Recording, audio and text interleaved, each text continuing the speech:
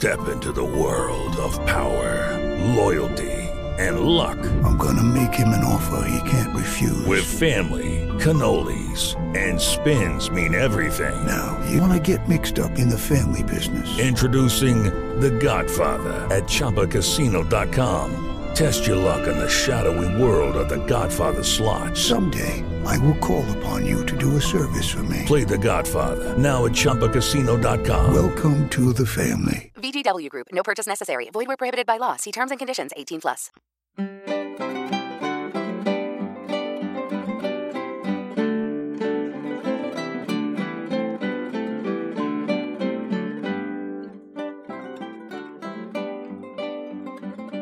This is Early Stuart England, episode 55, The Forced Loan. We ended last episode with Charles receiving the news of the Protestant defeat at the Battle of Lutter and resolving to get England back in the war game by any means necessary. This episode focuses on the revenue-raising project that he and his Privy Council organized and implemented in the following months. But of course, Charles had not been just twiddling his thumbs for the 3 months between the dissolving of Parliament in mid-June and hearing the news of Lutter in mid-September 1626. The defeat fueled the administration to finalize an unprecedented revenue-raising strategy, but the financial ideas had been germinating all summer. So we'll have to wind back the clock a bit to the June dissolution. We've talked already about the religious and diplomatic ramifications of the 1626 dissolution, but the political consequences were of course just as momentous. 3 are worth laying out at the outset. The first, and most obvious, is that the Crown still needed money. If it wasn't going to come from Parliament, where would it come from? This is the great problem of this episode, so we'll set that aside for now. We've got half an hour to solve that one. Secondly, the near miss in Parliament shifted Buckingham's approach to politics. For most of his political career, Buckingham had overseen a diverse patronage network. As we've seen, up until the York House Conference, he had friends in both the anti-Calvinist and Puritan camps. He had a history of working with both constitutional parliamentarian diehards like Edward Coke and any number of loyal defenders of the royal prerogative. In part, this was a necessity. So long as Buckingham's friendship was the only path to royal favour, he was going to attract a diverse bunch. But it also reflected Buckingham's confidence. He had no need to jealously crush voices that disagreed with him on this or that issue. Better to enjoy the flexibility his vast network of friends provided. That all began to change in 1626. We've already seen it happen in church politics, where Buckingham narrowly defined his parameters at York House. If you wanted to be part of the Villiers Club, you now had to be an anti-Calvinist. In the aftermath of the 1626 Parliament, he applied this approach to secular politics. Previously magnanimous in victory, Buckingham now vindictively sought out and punished his enemies. When I originally covered the dissolution of Parliament, I mentioned that the leaders of the attacks on Buckingham, like John Eliot and Dudley Digges, were purged as justices of the peace. Many others were as well, replaced by men personally loyal to Buckingham. In this, Buckingham revealed his insecurity.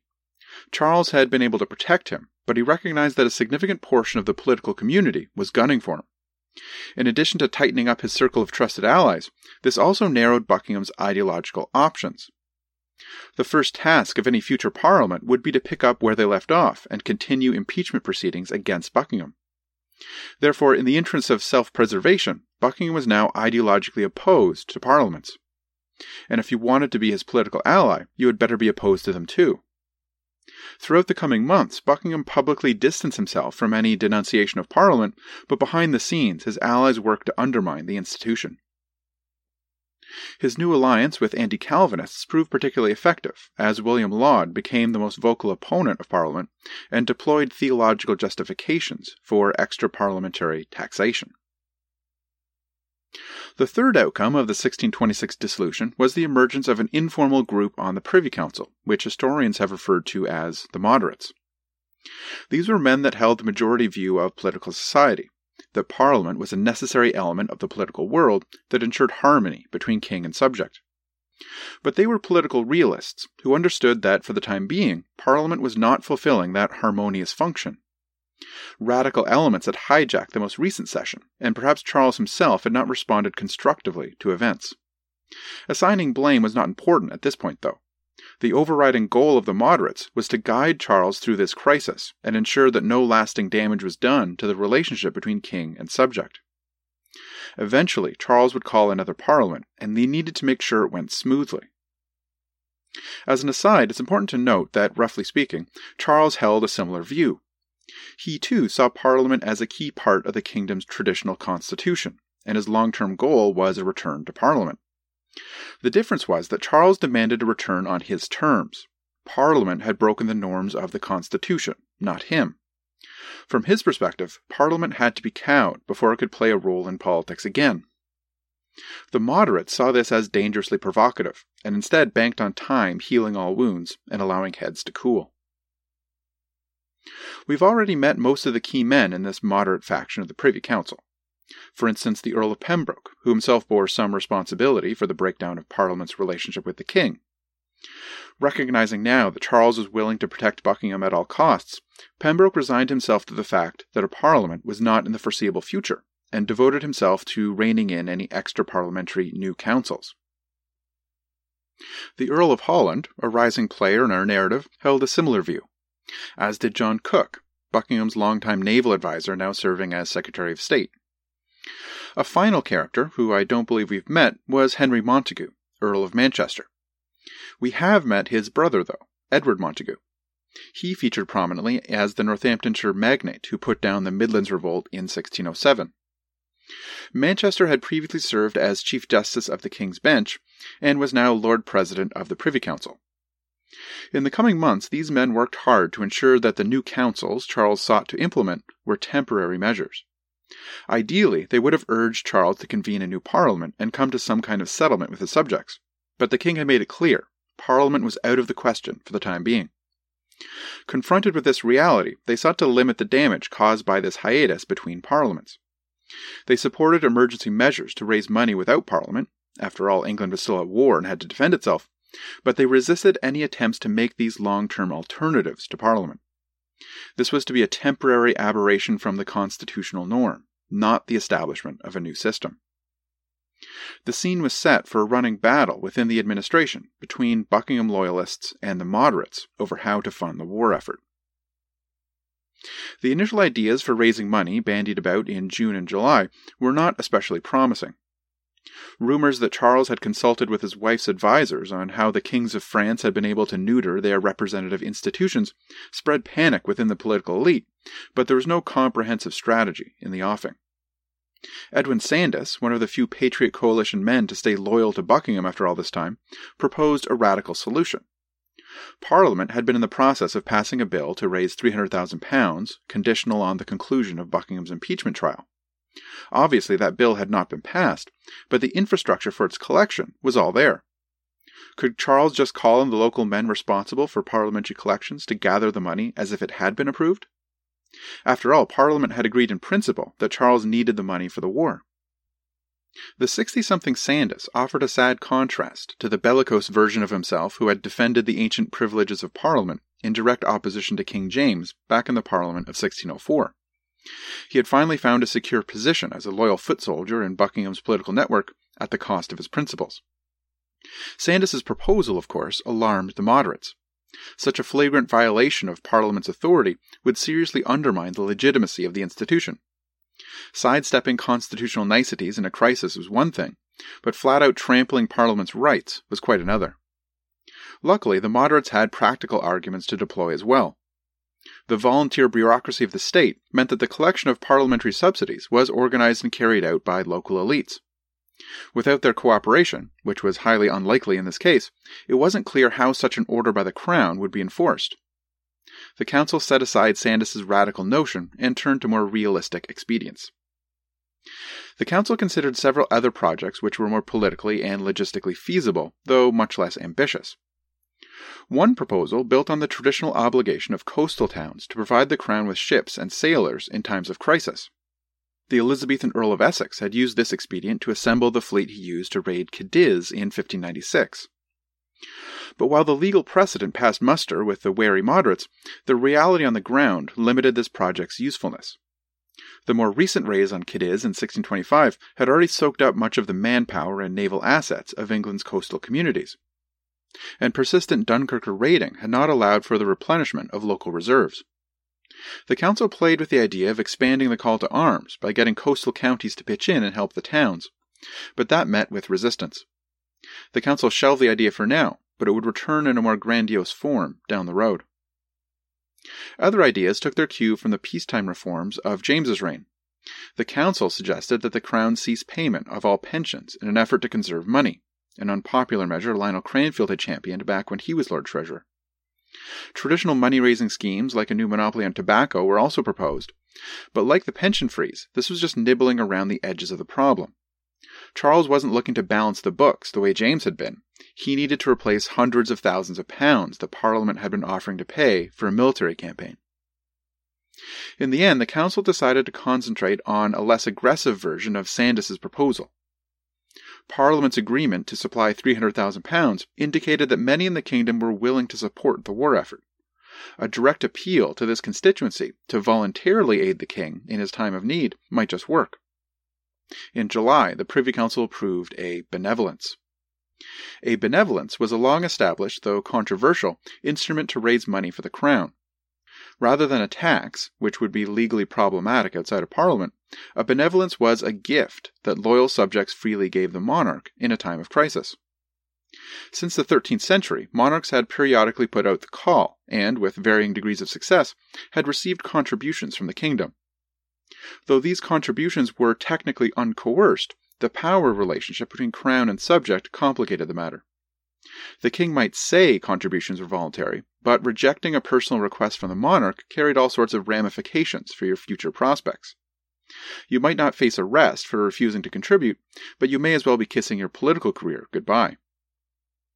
As a result, over the centuries, several parliaments passed statutes against benevolences. By the time James became King of England, it had been almost 60 years since the last benevolence, called by Henry VIII in the last years of his reign. James reintroduced the instrument and put out the call for money after his failed parliaments of 1614 and 1621. I didn't mention them during the narrative because the returns had been negligible. At most, James raised around £1,000 in total. This time, Charles hoped that things were different. His interpretation of Parliament had been that a small cadre of rabble-rousers had hijacked the House of Commons, and that the majority of his subjects still supported him and his war. By appealing directly to them, he felt he had a good chance of securing the money he needed to defend the realm. It's also important to note that Charles placed an emphasis on proceeding in a legal manner. From his point of view, Parliament had abdicated its responsibility as a representative body, but that did not absolve him of his duty to work with his subjects. For Charles, the Privy Council stepped into this role as representative body of the realm. As much as he sympathized with Buckingham, Charles hesitated to act without the consent of the moderates on the Privy Council and actively courted their support. If the benevolence was an early skirmish in the coming battle, it was a victory for the moderates. The notices that went out to the Justices of the Peace emphasized the voluntary nature of the benevolence and reassured the kingdom that this was not a long-term replacement to parliamentary taxation. Just like James's efforts, this benevolence met with a tepid response. The lack of coercion and the legal ambiguity of the request, anti-benevolent statutes were after all still in the books, encouraged many to refuse. The poor return could also be blamed on the slapdash rollout strategy. The Privy Council gave little direction on how to implement the benevolence. As a result, many Justices of the Peace received the order to collect and summoned local landowners. With little preparation beforehand, these large gatherings quickly turned into unmanageable sites of resistance.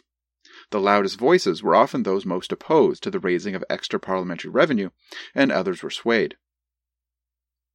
This process was a learning experience for the Privy Council.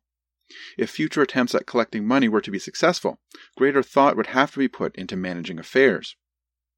Attention to detail at the local level was crucial. Before any public announcement was made, likely obstructionists had to be bypassed or marginalized, and influential men informally won over. All of this meant a far more organized and comprehensive approach. The failure of the benevolence also had an impact on Charles. He imagined the request as a test of loyalty. How deep did the opposition to his rule really go? Charles found the answer disheartening. Perhaps it would take even more work than he imagined to bring his intransigent subjects back into line. The immediate response to the failure of the benevolence in July was to swing the momentum on the council towards Buckingham's allies. They had tried the watered-down begging of moderates, and it had failed. The situation now called for a firm hand.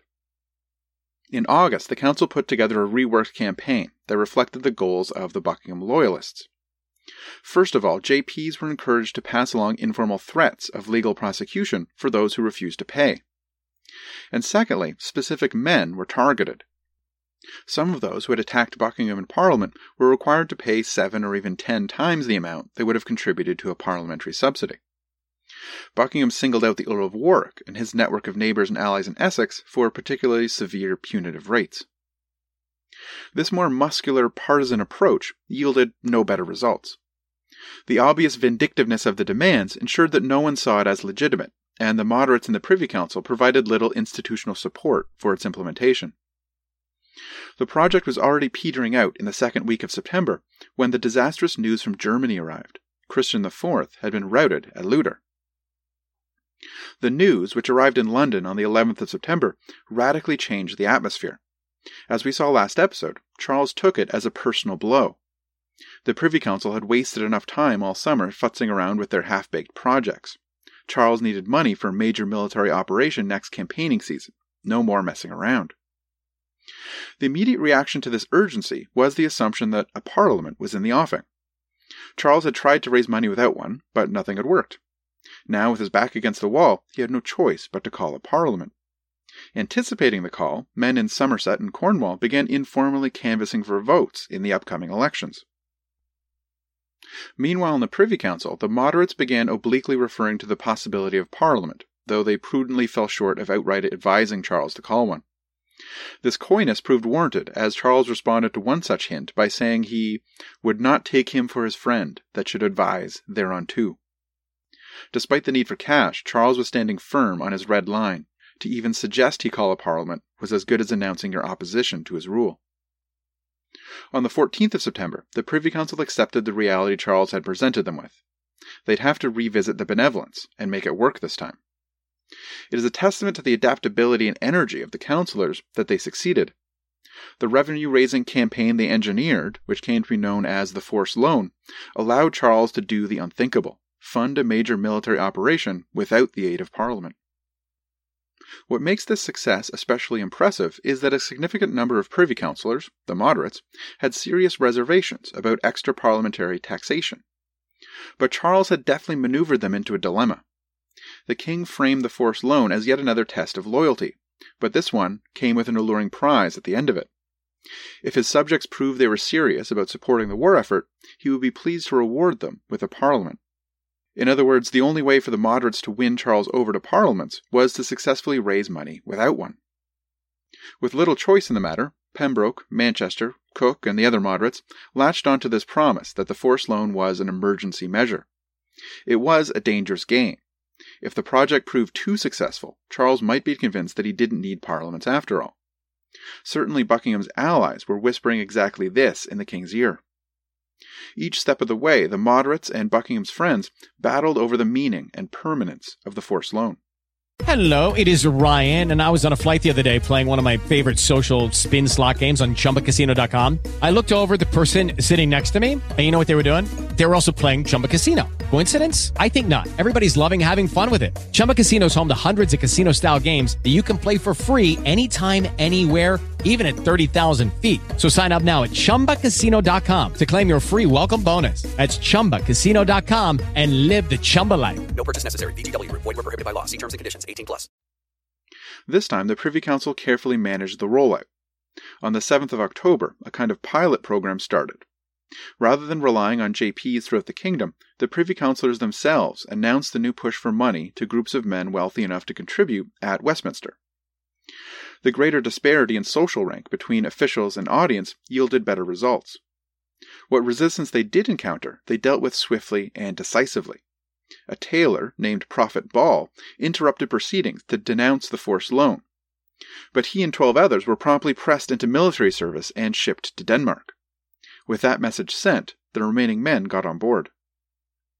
Buoyed by this success, the Privy Council spent the rest of October travelling around London, delivering carefully managed performances that on the one hand reassured subjects that this was a one-off emergency measure, and on the other warned that refusers would be dealt with harshly. In doing so, the Privy Councillors developed a program which could then be repeated in the counties. Before the formal announcement, councillors met with the community elites most likely to support the forced loan. These men would use their personal influence to cajole their neighbours into going along with the plan. Additionally, they could identify possible troublemakers who could be removed before they made a scene. By the end of October, the Privy Council felt they had the system down well enough for it to succeed outside their home turf in London.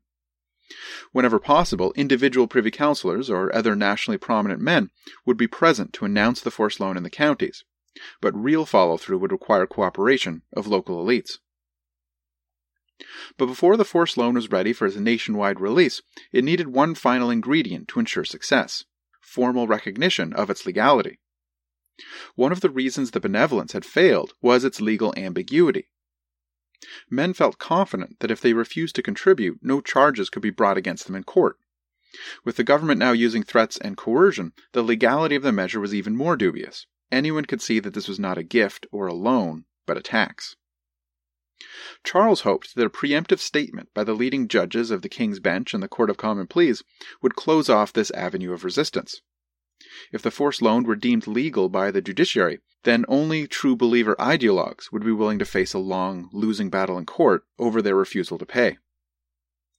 Despite this being a constitutional grey area, Charles had reason to be confident that the judges would have his back. Not only had none of the judges publicly refused payment, but most of them had already contributed their allotted amounts, well in advance of expectation. But personal conscience was one thing, legal precedent another. On the 28th of October, the judges announced that they could not confirm the legality of the forced loan. It would require a test case to do that. Charles threatened to sweep their benches, in other words, remove them all from office and replace them with judges who had come to the correct decision. But as this would hardly achieve his goal of legitimizing the forced loan, he did not follow through on the threat. Inspired by the judge's decision, a group of 15 lords declared their refusal to sign off.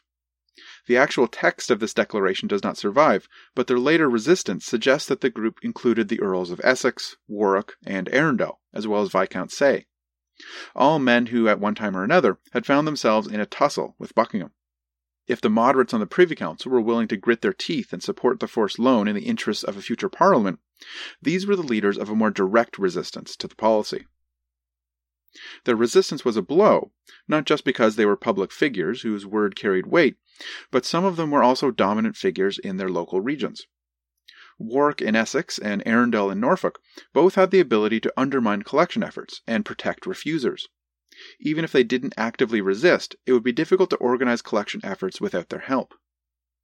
These setbacks paralyzed the Privy Council throughout November. Again, the success or failure of the project swayed the balance of power on the council. This time, the moderates were the beneficiaries, as it seemed the forced loan had overreached. The deadlock was broken on the 27th of November when the Privy Council voted not to imprison the resistant lords.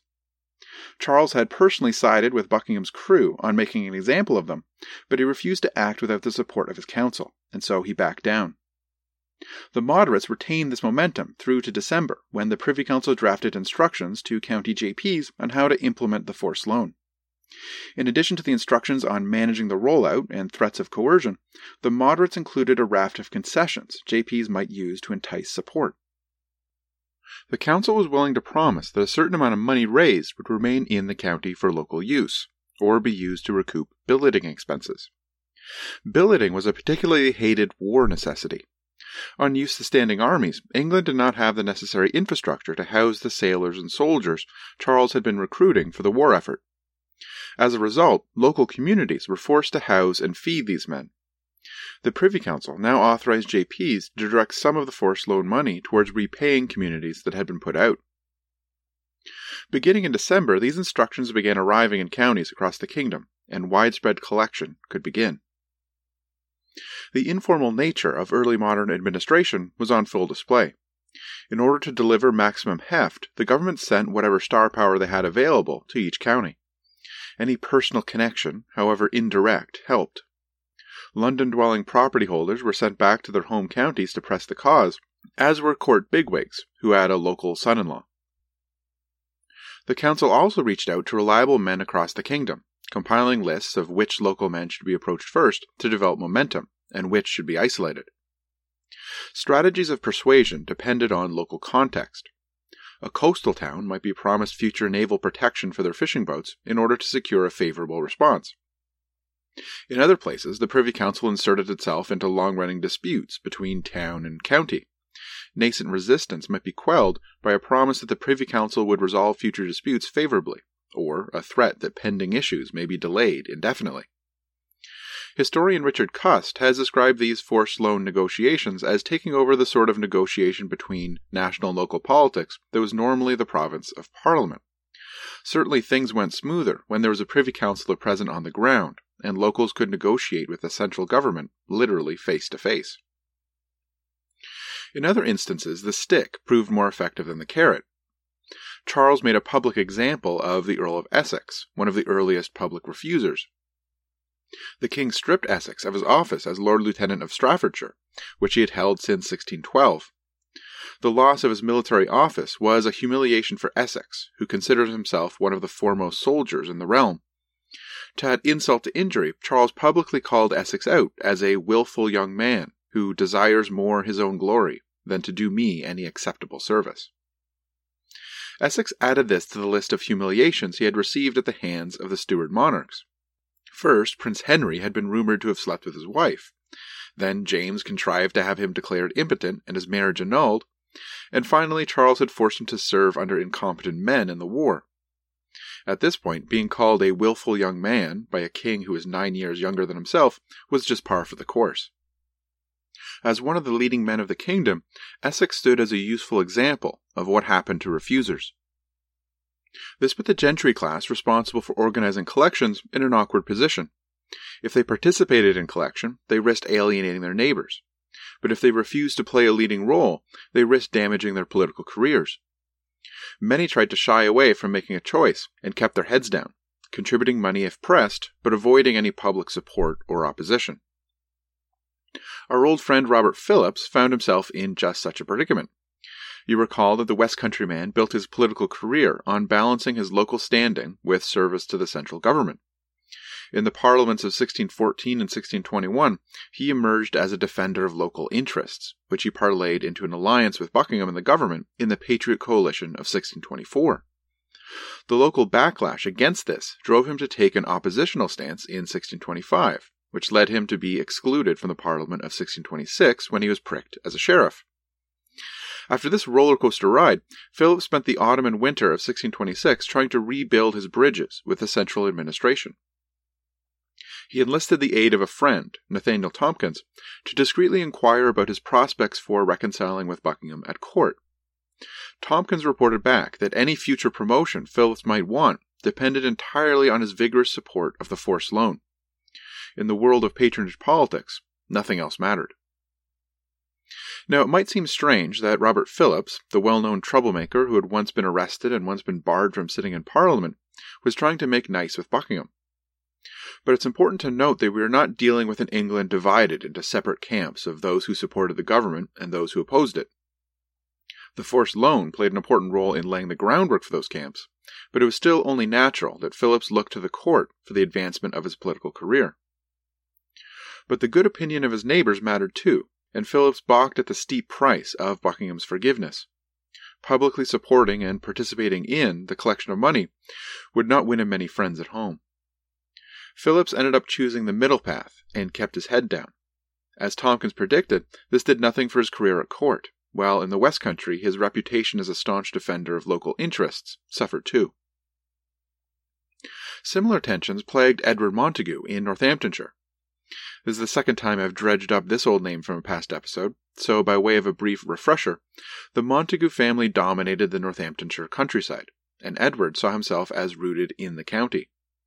He's the guy that had warned Parliament of the effect enclosure was having on the county's rural communities, and he had played a role in ending the Midlands Revolt of 1607. As the leading man in the county, Montagu had received a personal letter from the king requesting his aid in collecting the forced loan. Montagu spent weeks agonizing over the dilemma this placed him in. Should he participate in what might well be an illegal invasion of the rights of his friends and neighbors? His whole life he had built his identity around being a leader and protector of these people.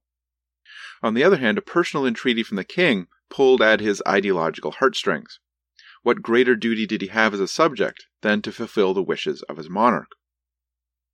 Like Philip's, Montagu struggled to walk the line between these two pulls. Eventually, he decided to devote his energies to ensuring the forced loan succeeded, but emphasized to his neighbors that it was a temporary emergency measure. In this, he echoed the words of his brother, the Earl of Manchester, and one of the leading moderates on the Privy Council. But the nuance did not save him from grumbling that the great Montagus cared more for the court than their county neighbors.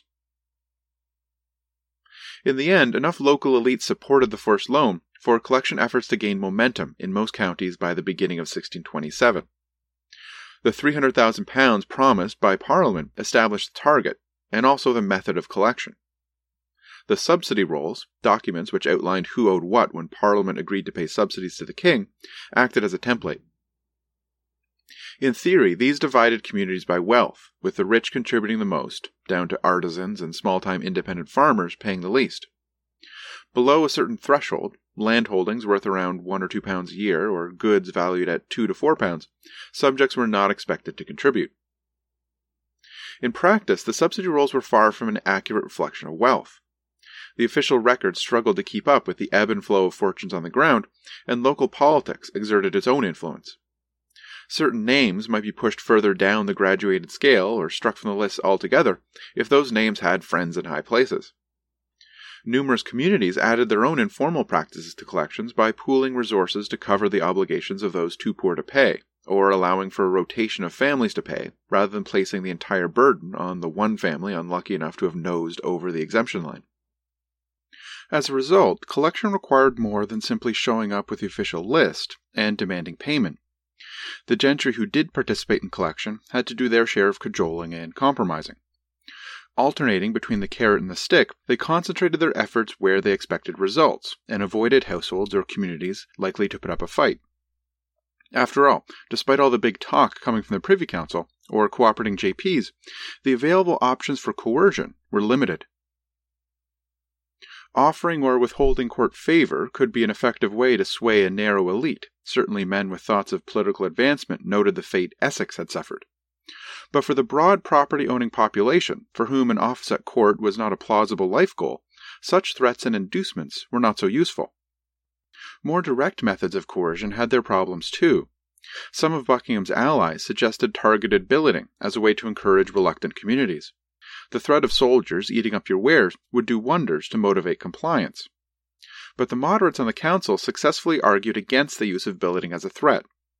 A persuasive threat it may be, but jamming together disgruntled soldiers and angry locals seemed like a recipe for disaster. They were having enough trouble as it was, managing the unruly soldiers and sailors of the kingdom without adding new controversies to the mix. We have already seen one other method of coercion, the tailor Prophet Ball and his associates that Charles had packed off to fight with the Danes. At least they may have been sent off to Denmark. We don't have evidence that they ever actually went, and in some other cases, such punishments were never carried out. In at least one instance, an army officer was disgusted with the lack of training in his unexpected recruits and sent them back home, complaining that they were more trouble than they were worth. Charles gave such forced recruitments his official blessing, but they appear to have been rarely carried out. But despite the infrequency of their use, threats like impressment or billeting made an impression on popular consciousness and would be remembered. And while we have relatively scant evidence of such punishments being carried out, the threats were often made, both formally and informally. The memory of the forced loan as a violation of individual rights developed a political force in the future. A final method of coercion that would have major consequences down the road was imprisonment.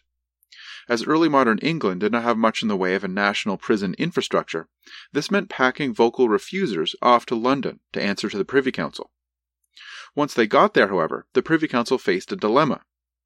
Ever since the judge's refusal to approve the forced loan back in October, the legality of the measure remained uncertain. If the refusers were charged with a crime, the court may well find the forced loan illegal, and thus legitimize resistance to it. The moderates on the council feared a confirmation of the forced loan as legal just as much. After some initial hiccups, collections were moving relatively smoothly. Here, legal ambiguity worked in the Crown's favor. Aside from a few constitutional scholars, most English subjects saw the forced loan as an unwelcome but necessary emergency measure. The king was fighting a war and needed money from somewhere. This was all irregular and unpleasant, but what choice did anyone have? But if a court ruled that the forced loan was perfectly legal, well, that might change things. Maybe it would turn this from a one-off emergency into a permanent replacement of parliamentary taxation. It would certainly undermine the moderate argument that the king didn't intend to change the entire political structure of the kingdom. Charles formalizing his new councils through the courts, and the backlash that might inspire in the kingdom, was the nightmare the moderates had long feared. Better to leave those ideological questions ambiguous. This posed a practical problem. The Privy Council received a continuous flow of refusers from the counties, but dared not charge them with anything. By February, London's meagre holding cells were overflowing with well-to-do gentry. Over 100 sat on their hands, waiting out the government. The Privy Council promptly changed tactics.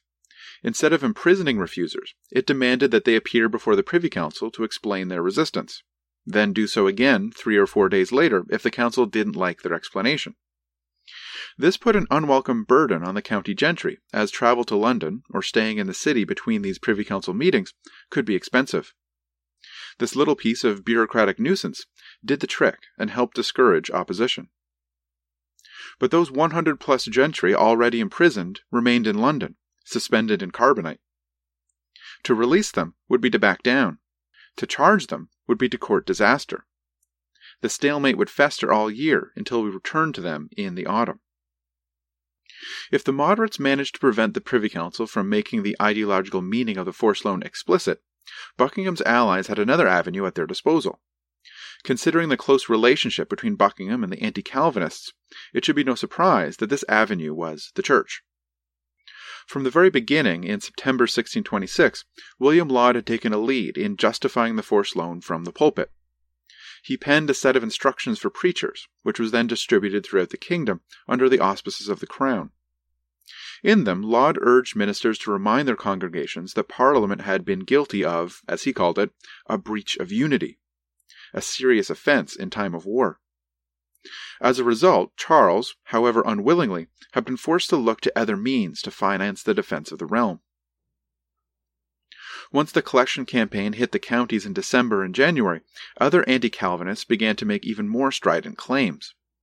One of these ministers, Robert Sibthorpe, attracted national attention for his controversial defence of a king's taxation rights. Preaching in his parish church in Northamptonshire, Sibthorpe used the issue of taxation to marry theology and political ideology. The Jesuit error, he said, was to put the church above the king and the pope above the church. The Puritans, on the other hand, made the error of putting the law above the king and the people above the law. The idea that taxation policy could be determined by the representative body of the Parliament rather than the king was therefore tantamount to the anarchic heresy of Presbyterianism. Sibthorpe summed up his argument with lines that would gain him later infamy. If a prince impose an immoderate, yea, even an unjust tax, yet the subject may not thereupon withdraw his obedience and duty. Even if the law said Charles could not collect tax without Parliament, the honest subject had no recourse but to obey. Buckingham's allies pressed for the national publication and distribution of Sibthorpe's sermon. There was one problem. Although politically marginalized, the Calvinist George Abbot remained Archbishop of Canterbury, which meant he had to sign off on publication licenses. This he staunchly refused to do. Charles responded to this refusal by inviting Sibthorpe to the capital to preach before the court, a clear indication of where the winds were blowing. But in case that message was too subtle, Charles moved against Abbot more directly soon after. The king banished him to his country estate in Kent. Although Abbot remained archbishop, he was suspended from the exercise of his duties, and his responsibilities were taken over by a 5-man committee of clerics, led by William Laud. We'll leave the forced loan there for now, for reasons that will become clear in a moment. The moderates had won many of the early skirmishes, and most English subjects still thought of the forced loan as an emergency measure, a placeholder to keep the kingdom afloat until a more harmonious parliament could meet sometime in the near future. But the war over the forced loan wasn't over yet, and we'll encounter more swings and momentum in 2 episodes' time. In practical terms, the collection of the forced loan displayed the early modern volunteer bureaucracy in all its glory. the Privy Council had worked tirelessly to threaten and cajole the project along.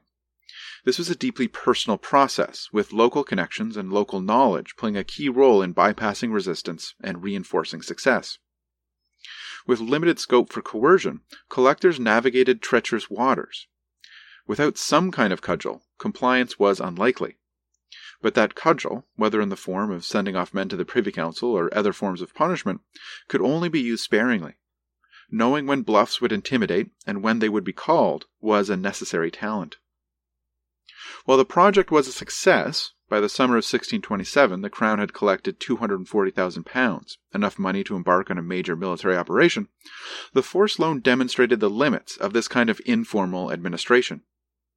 The central government could not demand the obedience of its subjects, but rather had to negotiate, sometimes painstakingly, their cooperation. The results were somewhat ambiguous. Could Charles survive permanently on this kind of revenue? Was this evidence that the king had scored an ideological victory over the necessity of Parliament? Or had his subjects merely given him the benefit of the doubt for this one crisis? We'll have to wait 2 weeks to answer those questions, because next time we'll have to tackle the military campaign the forced loan helped to fund. I've been deliberately vague about this campaign because there's a scintillating plot twist. England would not be raiding the Spanish coast, helping the Dutch, or landing troops in Germany. No, Charles sent Buckingham to strike at a new enemy, the French.